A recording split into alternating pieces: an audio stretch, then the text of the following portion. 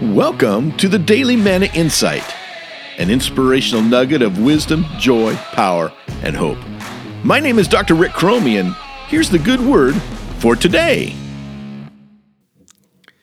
Can I be brutally honest? If you only see church with physical, earthly eyes and ears, as many do, then prepare to be disappointed, hurt, and troubled.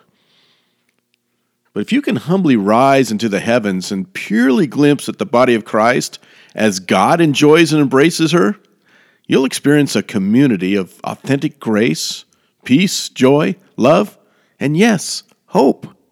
It's truly a what you see and hear is what you get reality.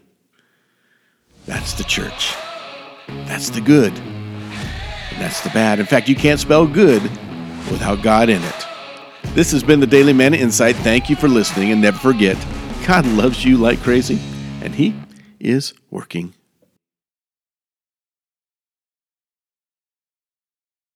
Hi, this is Rick Cromie again, and I just want to say thank you for listening, liking, sharing, and subscribing to this podcast.